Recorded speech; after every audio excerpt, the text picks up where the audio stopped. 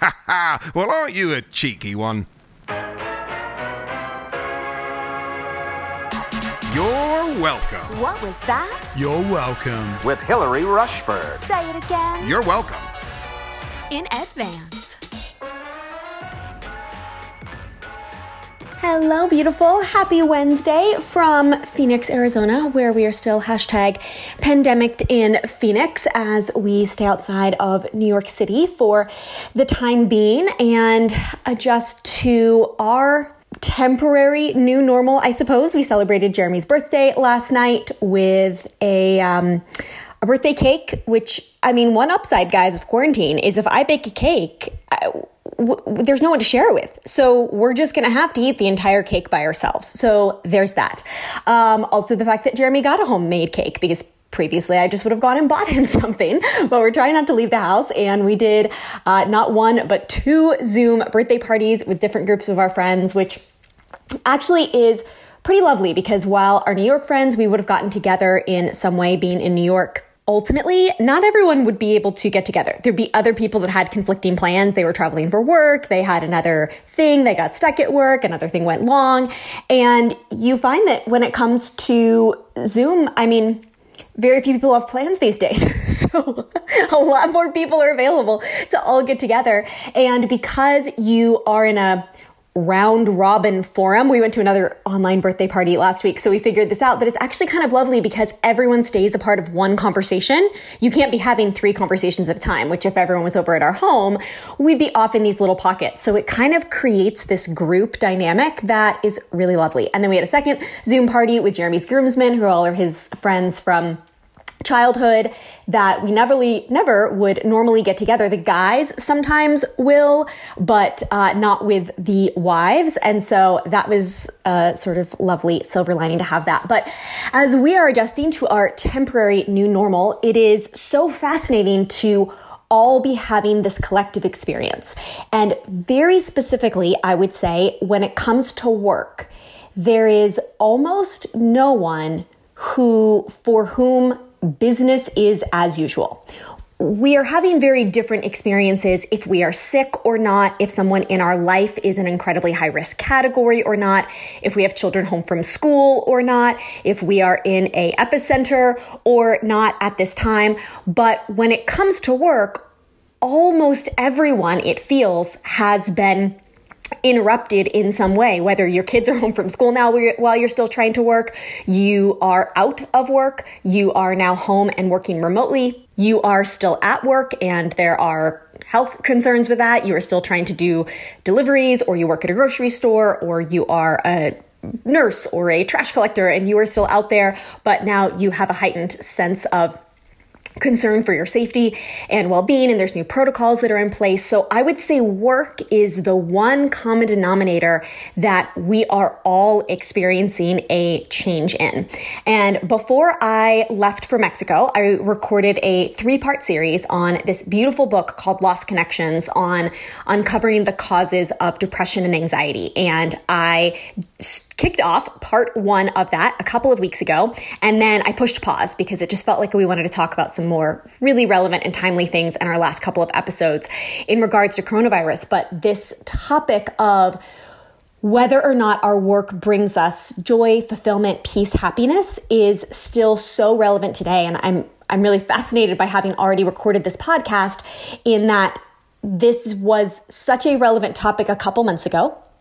It is relevant perhaps in a different way today. And it also will be relevant again in the future, because when it comes to the future, our jobs will go back to normal, so to speak, at some point.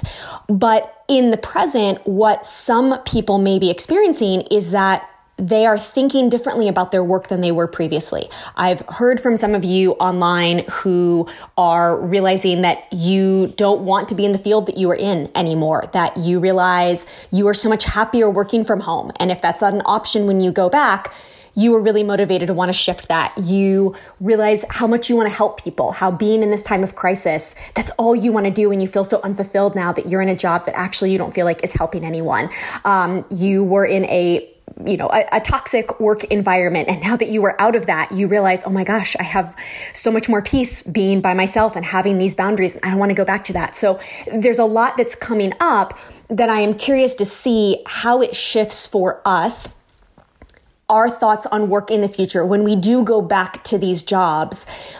As you think through today's topic and the findings and the research and the anecdotes in this book, does it give you pause to think about how you might end up shifting your work in the coming months and years? I also think today's topic allows us to have more empathy for one another. If someone in your life is struggling with their work in this season or having these own revelations and reflections, I also really hear this conversation and the teaching in this book as a boss and someone that has a team and employees and the kind of culture that I'm creating for them. And that may make you even more sensitive during this time if you were in that position. I really have wanted to be very sensitive to my team and the fact that we all are experiencing a lot of emotion. We may be having that at any time. Someone on my team is going through a divorce. Someone on my team has a sick child at home. But at this point, we are all going through that together. And so how can I really create space and breathing room and yet structure and stability? So I really think this is such a timely conversation, but I did want to point out at the top that it was recorded before coronavirus. So there isn't any of that is being pulled into this. However, I do have an additional IGTV that I am posting. If it's not live when this podcast goes up, it will be shortly, and I will link it in the show notes, but you can pay attention over on Instagram as I give some specific advice for those who have lost work during this time, how you might consider adding in additional ways to rethink your business and to create some additional revenue in this time. 45% of my audience has said that in an Instagram story poll that I did, that you or your partner or spouse has lost work during this time. So then I asked what fields you were in, and I wrote those down and I put them into 8 different categories of what the next step would be in business. And I fly through a bunch of different ways that you can think about that and some very practical next steps. So keep an eye out for that on Instagram and enjoy today's episode. As I shared last week, he talks about 9 different causes of depression or anxiety and what the antidotes to those are. And of those, there was not 3 of the 9 causes, but 3 themes that I saw throughout that felt most applicable in my life and work. That as students on the entrepreneur side and the style side and my Instagram comments and my DMs that are mostly women and diverse in age and income and also in my friends and family, these topics are the ones that I see and hear come up the most. And then what we're going to talk about this week is lack of meaningful work. And I want to be clear right off the bat that this has nothing to do with entrepreneurship. It is why I do love helping people with entrepreneurship, because I do believe meaningful work is so important, and that is a beautiful and wonderful way to get it. But I also always say that not everyone can be a wedding photographer in the world. We need other roles. It is wonderful in society that not everyone wants to be working for themselves, running their own business. That simply wouldn't be sustainable. We would all have such a smaller impact. If every one of us worked for ourselves and nobody worked for someone else, we'd have all these teeny tiny businesses. I mean, how much of an impact could, Jeff Bezos be having in the world if he didn't have anybody who wanted to work under him? He just wouldn't be revolutionizing the industry. Not that I'm saying that Jeff Bezos is, making all the change, but you see what I mean. We need to be collaborative and work together. And yet, a lot of the roles that come to mind for me in the world that we do need someone doing, the truth is we are automating at a pretty alarming rate. I don't know what the statistic is, but Jeremy said something to me recently about the percentage of jobs that are going to be automated by 2030, which is only in 10 years. And it was alarming. Checkout clerks at the grocery store. Already, when I go to CVS, they give me the option to check out by myself. And there's still people there, but more and more, we're not going to need that. A bus driver. When we have self-driving cars, we're going to have self-driving buses, right? A toilet cleaner, a housekeeper. How many things around the house could you just automate? You've seen those toilets in, airports or whatever that just automatically clean themselves when you flush and they put like a new liner around the toilet seat cover. I mean, I'm sure there's going to be something we can install in our homes pretty soon that's going to be able to do something like that. If, like me, you're someone that hires a housekeeper. I thought, a Subway sandwich shop maker. Think about going into Subway sandwich or a Panera or a Sweetgreens, like whatever place you go to make a salad or a sandwich. That could be done by a machine, right? You could push the buttons on the machine and they could do like the, fistful of arugula and the scoop of raisins and whatever it is, a barista. You go into your local coffee shop, a machine. I have an espresso in my kitchen. I know that a machine can already make me a latte. We can get to the point where Starbucks doesn't need people in there. They don't need as many people. You just push the buttons and it happens. Now, amongst the jobs that we do have, some jobs are very hard, but people are very passionate about them. A doctor and a policeman. Some jobs are very hard and people are really passionate about them. They also pay very little. Someone who works at a daycare for little kids or elderly care, or I have to get my blood drawn. The person who works at the blood sample place, like that is, they may be passionate about healthcare, but they are not getting paid very much compared to what a doctor is. Some jobs are hard and you are not passionate about, and they don't make you a lot of money, which the author speaks to in this book. What about people with low passion jobs and low paying jobs? He talks about how his parents and his grandparents all had jobs like that. And it's one of the reasons that I really wanted to share about this book, because I felt that he really honored all people. He wasn't being elitist to those who have the blessing and the means and the first world lifestyle to go find and create meaningful work in the ways that we think about. And I don't have all the answers. We're not going to have all the answers today.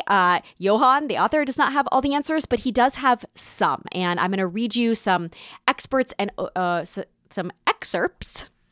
A little bit of tongue twister, some excerpts and some overviews of what he writes. So of the 9 causes, 3 of them to me are all aligned in this. And it is meaningful work, lack of meaningful work, lack of status and respect, and lack of hope and a secure future. So let me read to you from the chapter on meaningful work. He says that between 2011 and 2012, the polling company Gallup conducted the most detailed study ever carried out of how people across the world feel about their work. They studied millions of workers in 142 countries and found that 13% of us say we are engaged in our jobs. Only 13% of us say we are enthusiastic about and committed to their work and contributing to their organization in a positive manner. They wondered, how does your work affect your health? So in the 1970s, they thought, what would be the perfect laboratory to be able to study this? And they decided to choose the British Civil Service, which is like their government, because everyone who has those jobs, nobody is poor. Nobody is going home to a damp house. They're all getting paid a livable wage. And everybody does a desk job, so there isn't any more physical exertion that would affect their physical health. So the 2 levels that were left to separate out the different people in this government structures to test them were how much they were paid and how much responsibility they were given at work. So when they pondered who was the most likely to be the most overwhelmed, the most physically stressed in their body, almost everyone believed the boss. He has the most stressful job. But they noticed as they conducted this research and they interviewed these people that the top level civil servants, in a conversation, they would lean back and take charge of the conversation. Whereas the lower grade civil servants, they would lean forward and wait for him to tell them what to do. What they found out was that people at the top were 4 times less likely to have a heart attack. And as your position in the civil service rose, as you went up in promotion, your chances of developing depression fell. So they wondered, as you rise up in the civil service, what actually changes in your work that could explain this shift? It turns out that it has to do with whether you have a higher degree of control over your work. When you do, you're a lot less likely to become depressed than people working at the same pay level with the same status in the same office. By contrast, if you are a top civil servant and you have an idea, you have a good chance of making it happen. But if you're a lower ranking civil servant, you had to learn to be passive. The higher up you went in the civil service, they found the more friends and social activities that you had after work. The lower you went, people with the boring, low-status jobs, they just want to collapse in front of the television when they get home. They found that when work is enriching, life is fuller, and that spills over into the things you do outside of work.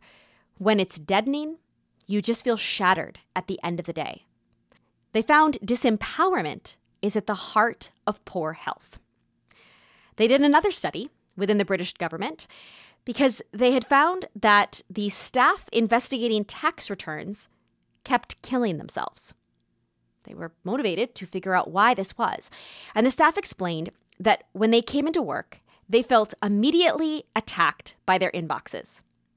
No matter how hard you worked, it felt like you would never get your head above water. And even when they worked really hard and gave it their best, nobody noticed.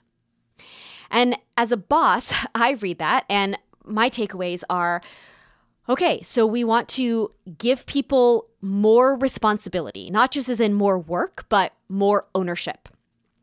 We want to give people more roles, more room to grow into roles where their voice and opinions matter, where their new ideas would actually be acted upon. They aren't just being asked to carry something out, but the role says, I want you to innovate here. I want you to problem solve. I want you to think creatively.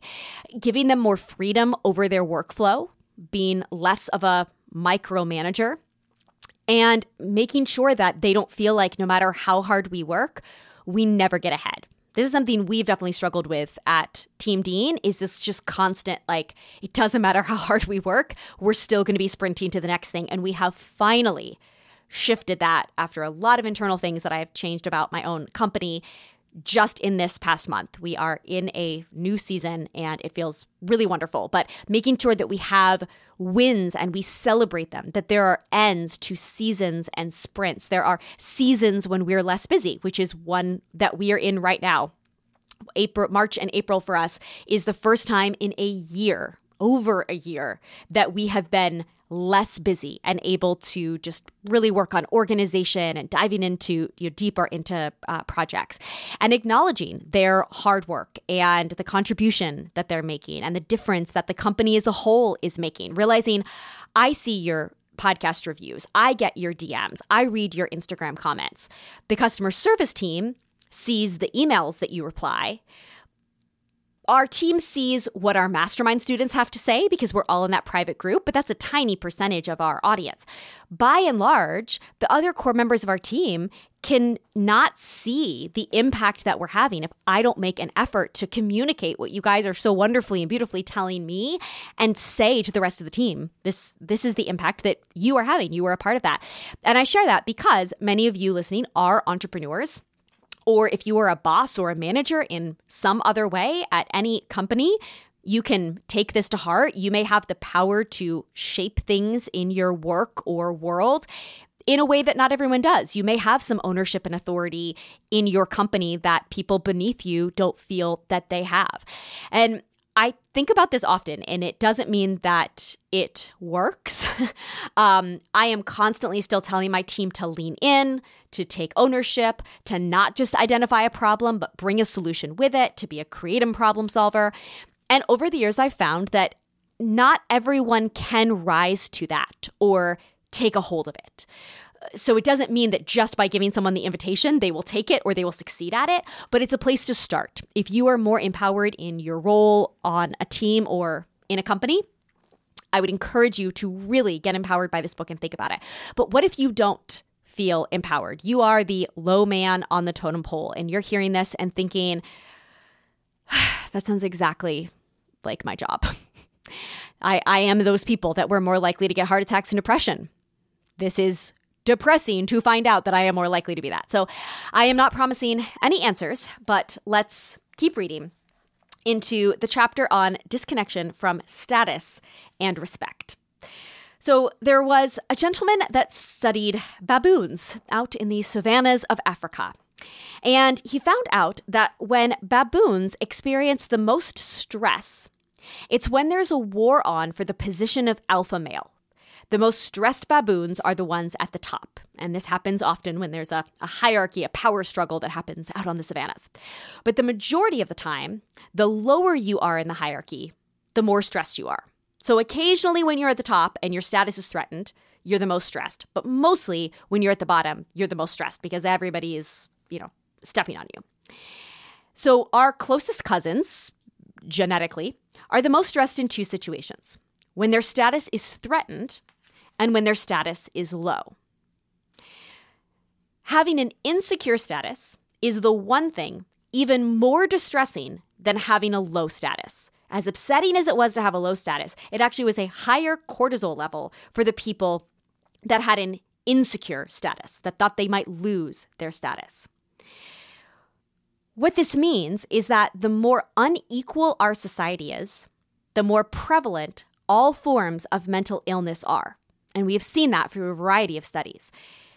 This doesn't affect people only at the bottom.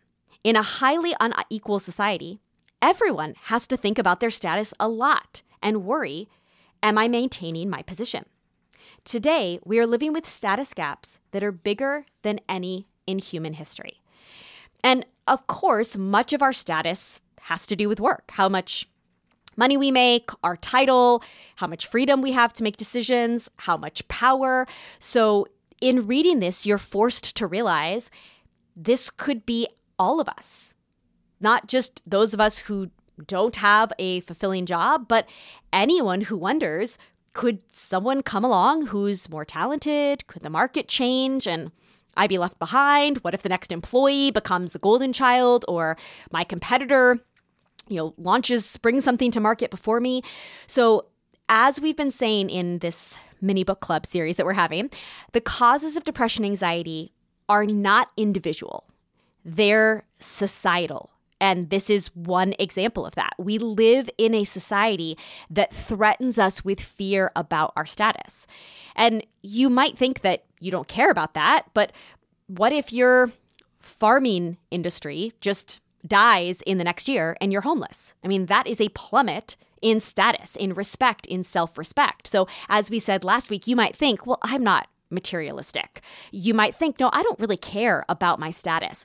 But this threatening of status is saying, what if your job is automated? What if your industry changes? What if you no longer can provide for your home, can get groceries? Like, you realize that there is a low-grade uncertainty for almost all of us in society that no one, maybe the Bill Gates billionaires.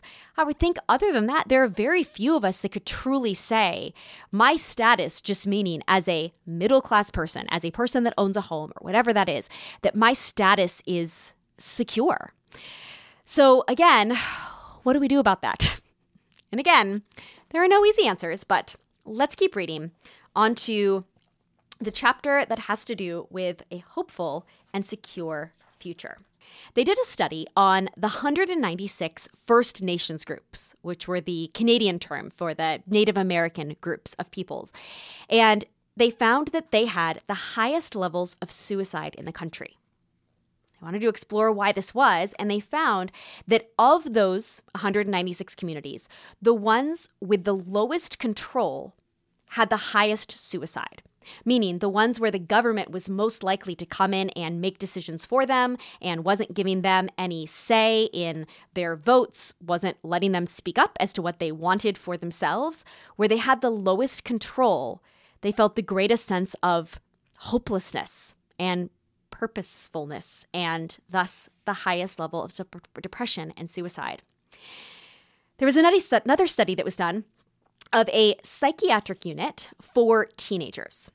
And they asked these teenagers, half of whom were struggling with suicidal depression and half of whom were struggling with anorexia. And they walked them through books such as A Christmas Carol that we all know with the character Scrooge. And they said, will Scrooge be the same person in the future after he meets the ghosts and goes through a change of heart? Or will he change who he is? And the anorexic kids could answer these questions normally.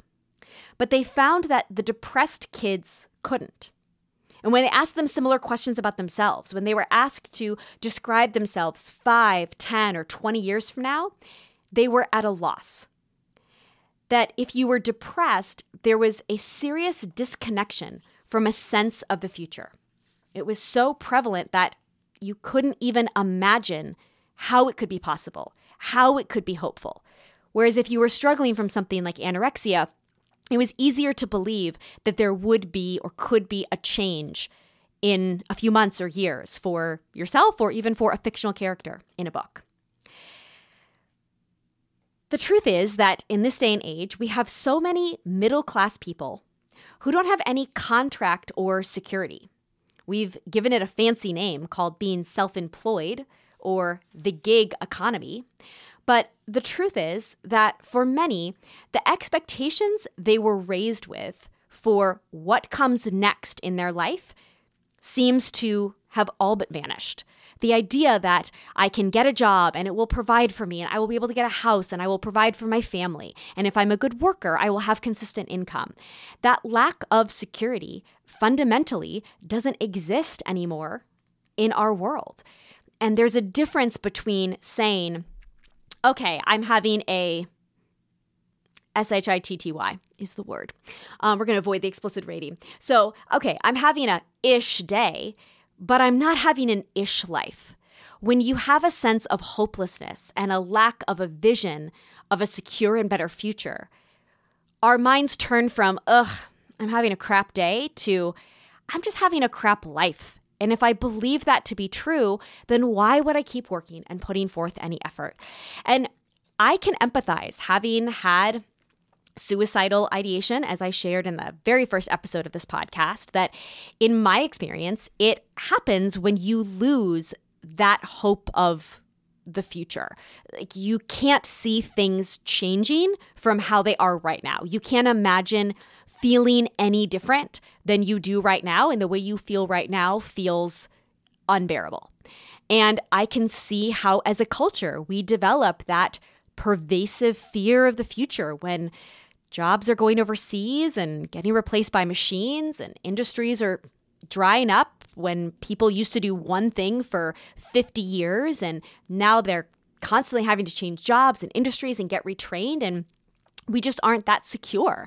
You know, it used to be that you believed that you would make similar to or a little more money than your parents. And now studies have shown that not everyone believes that's true. More present generations tend to be concerned that they will be able to maintain the same lifestyle that they were raised with. And for forever, that just wasn't true. Everyone always believed that it was just going to go up and up. And I think that's important because, at least for me, I can look at someone, myself included, going through a deep depression and look at the specific facts. You got broken up with. You lost your job. You're in debt. And as we've been saying, it feels more personal and isolated. It's not that we're judging. It just looks like a circumstance happened to you that both you and I would observe hasn't happened to me. You went through a breakup. I didn't go through a breakup. So it makes sense that you are depressed. But this perspective says we can all struggle with a much more subtle yet pervasive fear of the future. So much so that you might not even be able to pinpoint exactly why you're depressed or even that you are depressed, because it's light. It's just slowly crept up. You don't even realize it's what you're feeling because you've just lived with it for so long. But, you know, I feel it when I think about politics and the war in Syria and global warming. Like, I can feel like I don't have a lot of hope for the future. I feel overwhelmed. That can make me feel depressed. And as an individual, I can feel more hopeful about my individual life, what I'm going to be able to do, where I'm headed, what my goals and dreams are. But as a people, you know, if I think about maybe bringing a child into this world someday, I can admit I feel a little more concerned. I feel less hopeful or secure in what the future would be for this next generation. And as secure as I am, I can see now that I haven't even thought about the fact that every success I see on Instagram could be a little threat. Like, I think that I'm joyful for these other people that I'm seeing have success and celebrate them. And I am joyful for them. But is there a flicker beneath of what if it disappears for me? What if I'm too late?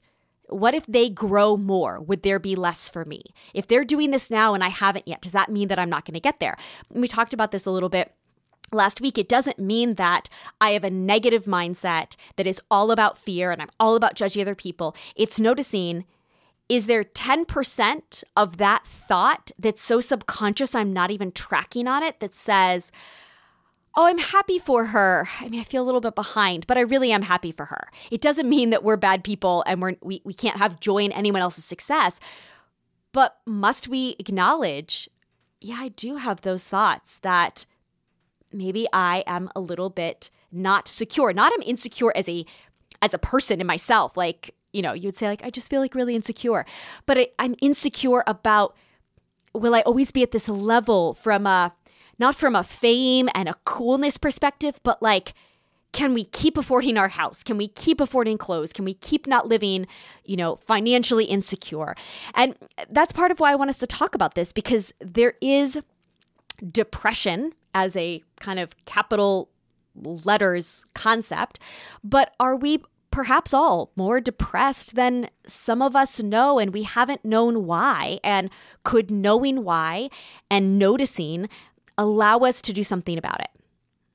I'm honestly not sure, but it's better than not trying, right? So next he talks about how would we reconnect to meaningful work. So he goes back to that statistic that 80% of us feel either disengaged or enraged by our jobs. Jobs where we're spending 50 or 60 hours a week. And he notes that meaningless work still has to be done. He said, my maternal grandmother cleaned toilets. My maternal grandfather worked on the docks. My dad was a bus driver. My brother orders stock for a supermarket. He said, as I type this, I'm picturing one person I know and love who's a single mother working a low-paid job she hates in order to keep her 3 kids in their apartment. Telling her she needs a more fulfilling job when she's battling to keep a job at all would be both mean and meaningless. So he talks about a bike shop where he goes and spends a lot of time, a bicycle shop. And I'm going to skim over a lot of the details, even though it is hugely important in the point that he's making. And I said last week, this book is so good, I highly recommend reading it. But in essence, it is a cooperative. It is a group of people who said, let's all get together and co-own this business. And it kind of explains how they divide up what their roles are and how everyone has a role and a say. And cooperatives are one option that he suggests. And I think it's fascinating to read about and think, could something like this apply in my world? And how is this a little bit different than being a solopreneur?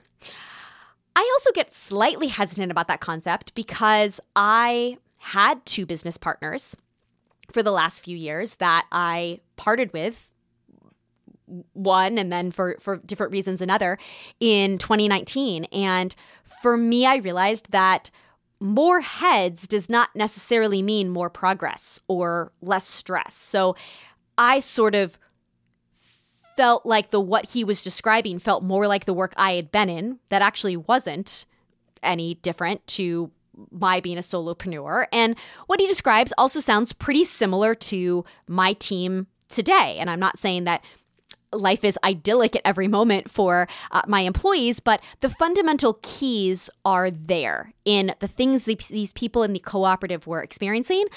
I would think Team Dean is experiencing a lot of those as well. And so perhaps what he's talking about is even more small businesses that maybe they're cooperatives, maybe there are multiple people that are all sharing the calling the shots and the having ownership, or maybe it's just more enlightened leaders and bosses and team members and employees creating something that really works. But it comes back to a lot of those components we talked about before of having a voice and having a ability to feel like you have some control and some purpose. He says, this might sound like a pretentious way to describe a bike shop, but it more closely resembles the participative tribes that human beings evolved to live in on the savannas of Africa a millennia ago. one in which everyone is needed and everyone has a role that is meaningful to them. It allows people to be reconnected to your work, reconnected to a sense of status, and reconnected to the future. We've learned through studies that people want to work, but everyone wants to feel useful and have a purpose. It's not that we don't want to work, and again, studies have shown that if we just got to lay around all day, we actually wouldn't feel fulfilled.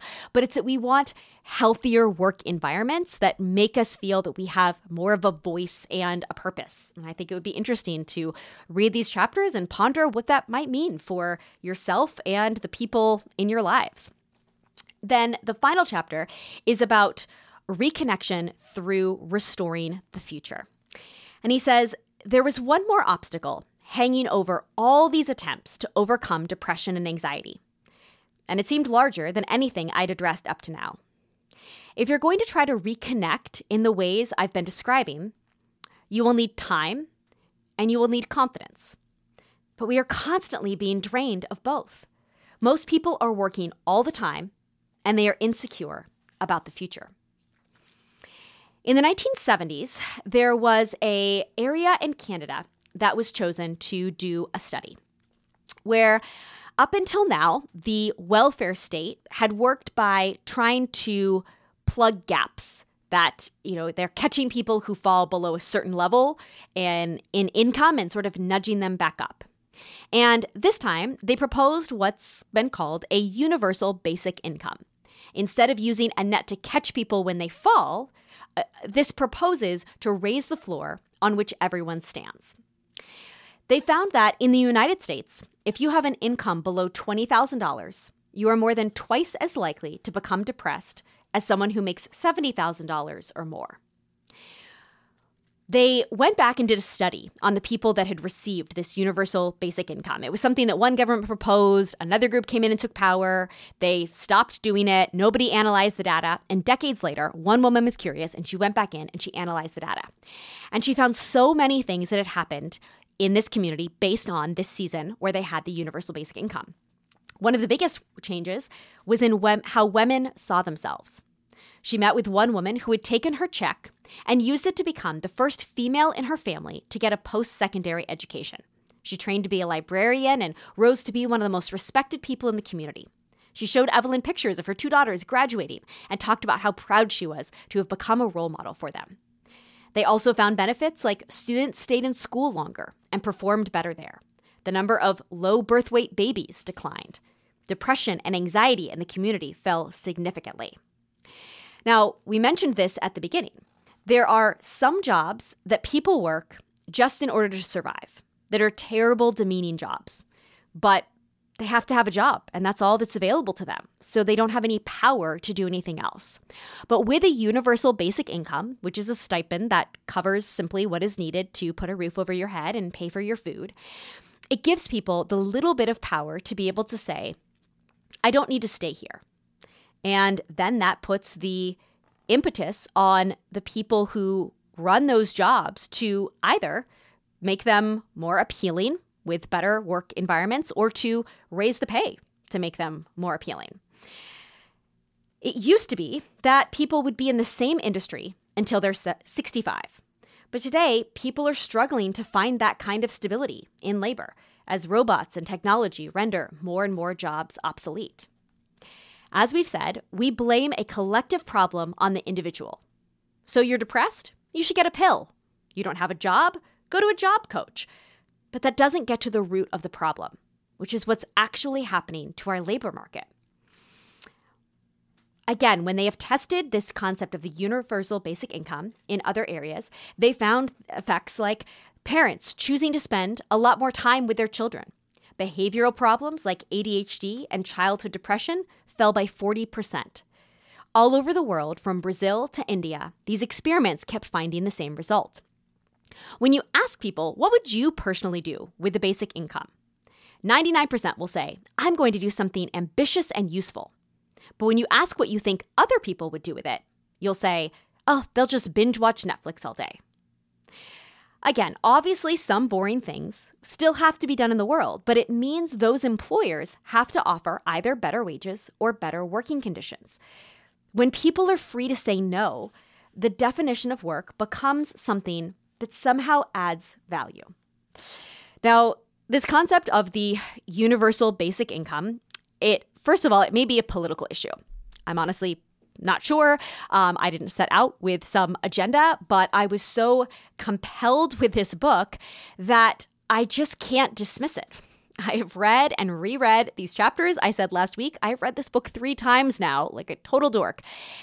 And I am so convicted by how blessed I am to feel that I would never again be in the position where I would need that support. I have claimed $10,000 a year on my taxes numerous times in New York City. I have been below the poverty line. I would have qualified for food stamps if I had the thought process to even do that. I have collected unemployment insurance. And I now believe that Jeremy and I will never be in that position. But I realize how blessed I am in that. And I feel so convicted reading this of how many people are not, how many people don't have that security. And that it is elitist of me to say that depression is an individual problem that you should work on with your doctor and you should go out and get resourceful, instead of saying maybe culture is just not making a way for these people to be helped. Maybe we all need to help one another. And it talks about how all of the crazy things that have happened, because this is a major change. This would be a major change in America or in whatever country you are listening.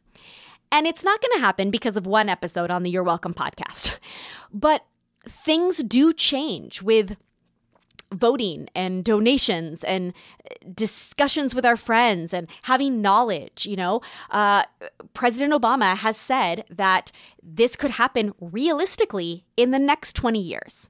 And again, I'm not trying to make a political or a campaign statement for one party or the other, but I would say that whether it was him or Mitt Romney or John McCain, if there was someone on either side of the aisle that said, I think this is realistic in 20 years, I'd be like, well, sir, I think you have researched that a lot more than I have.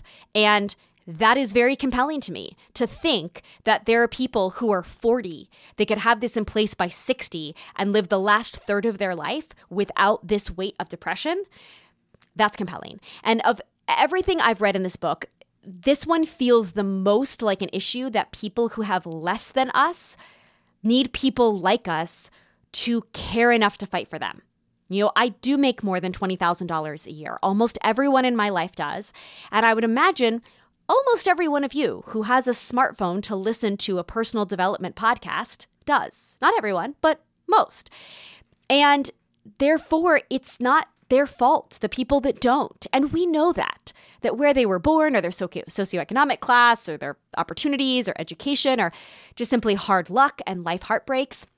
And it doesn't, it's not enough to talk about it on a podcast episode, but at least for today, I feel a little more, I guess, if not encouraged and empowered, at least a little more educated.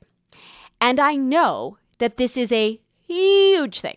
Like, it's a cultural issue and a change. And therefore, the author ends this book with so much inspiration. I'm not going to read it all to you. I honestly tried to pull out something and I was like, okay, basically want to read you guys the last 5 pages, and this is not the audiobook version. So go read the book. But the civil rights movement, the gay rights movement, women being able to work and vote and have property and run for office and run their own businesses. I mean, the world is honestly full of inspiration and proof that we can change culture. We can fundamentally and radically change society. We can get better. We can make the world safer and more fair for more of us. And in the much smaller sphere of our lives, maybe this conversation just makes us more empathetic to a friend who's miserable in their job, more likely to encourage them to go get a different one instead of just stop complaining, you're annoying me. But like, this ish matters. Like, Emma, I think you should really look into work where you are more fulfilled. And maybe it encourages you to support a small business or support companies where you see a culture that you think workers are being treated well, as opposed to companies where you don't think that they're motivated to treat their workers well because they can treat people poorly and people will keep buying. Maybe it helps you to fight for change in your office or be a better manager or be more grateful for the work that you have or more clear on what you want to shift if there isn't something that you're fully inspired by, or more inspired like me to start a business and create that culture for your team. Like, heck, maybe it helps you just treat your husband with more respect because you understand how important respect is, and, you know, give your high schooler more of a voice because you read this book and you realize how important feeling valued and having a voice and a vote is. Or just notice, you know, what your feelings really are, like where they're really coming from. If it has anything to do with a lack of meaningful work, with status and respect and having a voice, with feeling hopeful and secure in your future, and take whatever actions you can to feel more joy. I think what I get out of this is that we want to be part of a tribe and we want to feel safe and needed. And we have wanted and needed those things since the beginning of our existence. And the way our culture is today, again, not just in America, but all over the world, that is being threatened. We are disconnected. We feel unsafe and we don't feel needed. And how can we come together and change that? And when he lists off all of these incredible things that have happened throughout the world, all of these movements that have changed, he says, they all have only happened for one reason only, because enough brave people banded together and demanded it. And again, I know that one little podcast episode isn't going to change the world, but it's what I've got. So I'm offering it today, and together we are making this our one little drop in the bucket if we notice our thoughts and our actions going forward. So please come over to Instagram. I would really love to know your thoughts on this. I think this is a fascinating, powerful, complex topic. Please comment on my recent post. Instead of sending me a DM or a voice memo over there, put it in the comments, because that way we can all see and converse and communicate. It's just a closed door conversation that only blesses you and I. Whereas if you put it over there, thousands of people are going to see it. And again, we really can amplify any of the efforts that we're putting forth to bring more people into this conversation. And speaking of conversations, what shall we cover on the podcast in April? I would love if you would go over to hillaryrushford.com/podvip. I will put that link and my Instagram below. Leave me a voice memo, send me an email, and tell me what topics, questions, and conversations you would love for us to have next. And I will see you back here next Wednesday with Grace and Gumption. Oh, wait. One more thing. Don't miss this. Before you go, love. P.S. Something I'm loving lately is joy in the midst of this craziness and shenanigans that bring a little light and laughter. So I filmed a little style video, little inspirational video the other day of my present wardrobe as we were heading out for a bike ride over the weekend. And I will have you know that when I said to Jeremy, I was like, oh, I'm going to have you film a video of me. He's like, okay, what? And I kind of explained to him what it was. And he was like, okay. His face was being like, I don't really think that's going to be helpful or funny or anything. And then we're filming it. He doesn't crack a smile. He doesn't laugh. He's not trying to hold it together behind the camera. So I'm like, I don't know. Maybe this wasn't funny. But y'all, you get me in a way my husband does not get me. A prophet is always without honor in his own home, you know?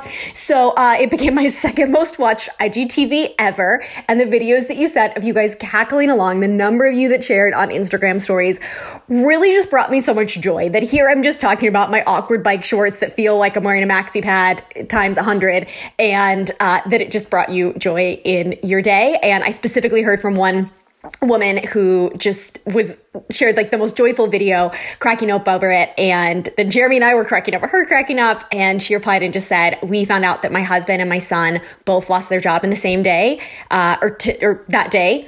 And she's like, it was just the joy that I needed. So thank you for that. So I'm going to link that in the show notes. Head over and watch that if you haven't already, and shared it because it seems to be bringing joy.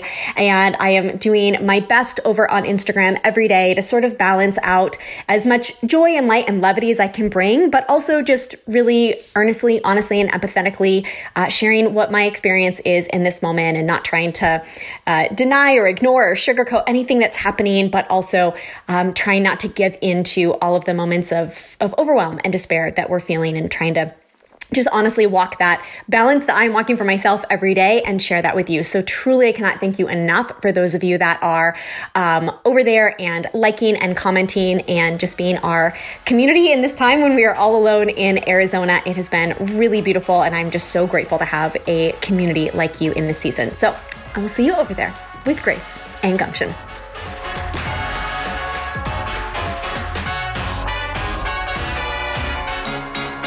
Till next Wednesday.